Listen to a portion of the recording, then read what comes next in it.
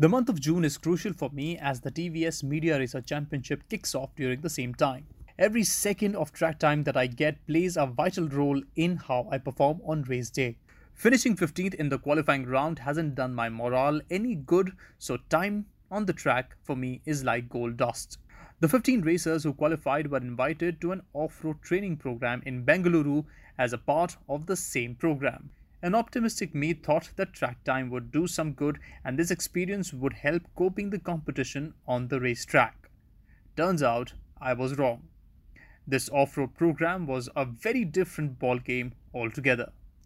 When you are being trained by two of India's best off-road motorcycle riders, you'd better keep your ears open.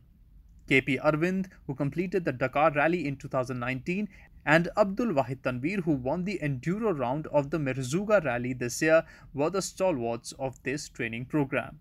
The briefing was terse and focused on what training exercises we'd be going through. We were riding a modified version of the TVS Apache RTR 200 with the lifted front and rear suspension and a free-flowing exhaust. The bike was stripped to a bare minimum, making it lightweight and nimble, ideal for off-road riding. Before we got on the bikes, we were advised to do a bit of stretching, just to avoid any damages to the anteriors and posteriors. The session opened with a crash course in body positioning and gripping the bike. Arvind very sternly advised us to forget how we did it on tarmac as off-road came with a set of unique requirements. The first lesson on the menu was how a rider is supposed to position themselves on the seat. While sitting, the rider is supposed to be as close to the tank with his chin parallel to the handlebar. The instructor also explained to us the perfect position to don while standing. The rider is supposed to keep his or her chin parallel to the handlebar while shifting his or her knee back and forth parallel to the tank. Never should you lock your elbows and avoid sitting away from the petrol tank, we were instructed. With the outstretched elbows and a vacant expression on my face, I finally managed to complete the off-road asana. The yogi in me would have been proud. Most of the track riders and even daily commuters sometimes go hard on the clutch, which is exactly what we were advised against. KP reiterated the two-finger rule, where you're supposed to have just up to two fingers on the clutch and the front brake. Anything more than that is a big no. The reason behind this, as explained to us, is that he didn't want the riders going hard on either, as it might result in loss of traction or excessive braking. Most beginners tend to make the same mistake. While making turns, the rider is supposed to have one leg outstretched pointing towards the front fork. While turning right, the right leg goes out, and vice versa. At first I thought it's to help from stopping the bike from falling over. Rather, we were told it's primarily to maintain balance while turning. It also helps attacking the apex better. After we were done dancing on the bike, it was time to fire up the engines. Riding on dirt in full body gear in excess of 40 degrees is painful enough, but to make things worse, KP Arvind gave us an even tougher time with his Danda treatment. The first drill was one of the most basic training drills bikers go through. It's called making an 8. Two cones at two ends and riders had to make an 8 by taking laps around the cones.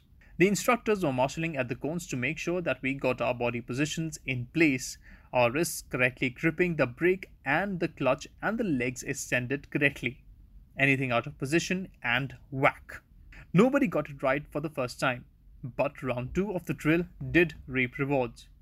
I was more confident during my turns and my body position was getting better with each lap.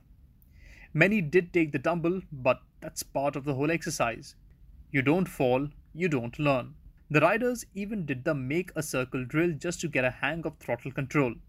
To conclude the session, multiple cones were laid out on the practice track and riders were asked to maneuver between the cones while standing. I did knock a few off, I'll confess. The training was primarily to help us focus on our riding position while standing and riding in a straight line. It was time to put all of it to the test. No checkered flags, no timers, no competition. The only thing we had to battle was a challenging racetrack filled with gravel and mud. Testing turns and steep climbs were added to the recipe to make the experience more interesting. We took to the track in batches of 4 and were being marshaled by both instructors during the track session. I struggled initially, but as I spent more time on the track, the more confident I became attacking sharp turns and running straight lines.